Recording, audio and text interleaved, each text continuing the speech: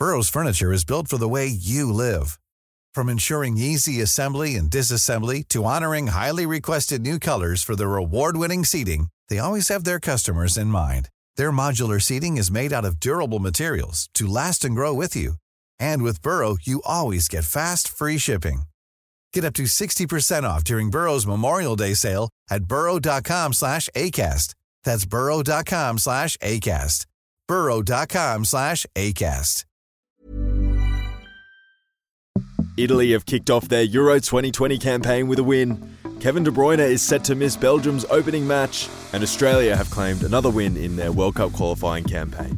This is your overnight update by Optus Sport for Saturday, the 12th of June, the opening day of Euro 2020. I'm James Lawrence, and I'll be getting you up to speed on all the latest news and results from the Euros, along with any other major news from the day. That'll precede our Gegenpod Euro with David Wiener, Nick Stoll, John Aloisi and Adriano Del Monte, live from Rome.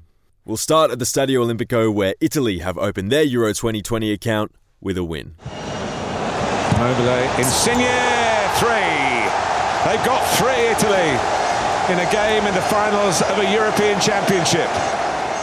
Yes, goals from Ciro Immobile, Lorenzo Insigne and an own goal by Mehir Demiral has seen the Italians claim victory on home soil. It was a dominant display by the Azzurri, who had 8 shots on target to Turkey's none, the win lifting them to the top of Group A, where Wales and Switzerland are preparing to face off tonight.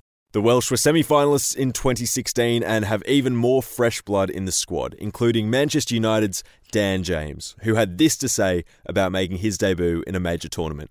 I think it can help, playing in big pressurised games. Always coming here, saying that I've not played in the Euros before.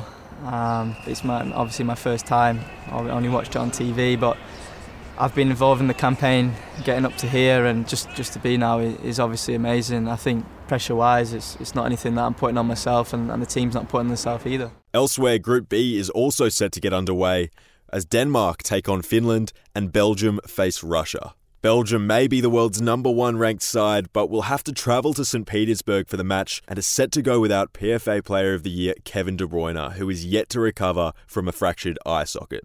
Attacker Dries Mertens certainly isn't taking their opposition lightly. To start the tournament very good and very strong, but it's true that Russia is a really good team and they play at home, so it's an advantage. But I think we are very hungry and we want to play good.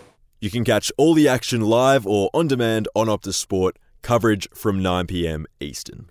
Elsewhere, Australia have continued their World Cup qualifying campaign with a 3-0 win over Nepal.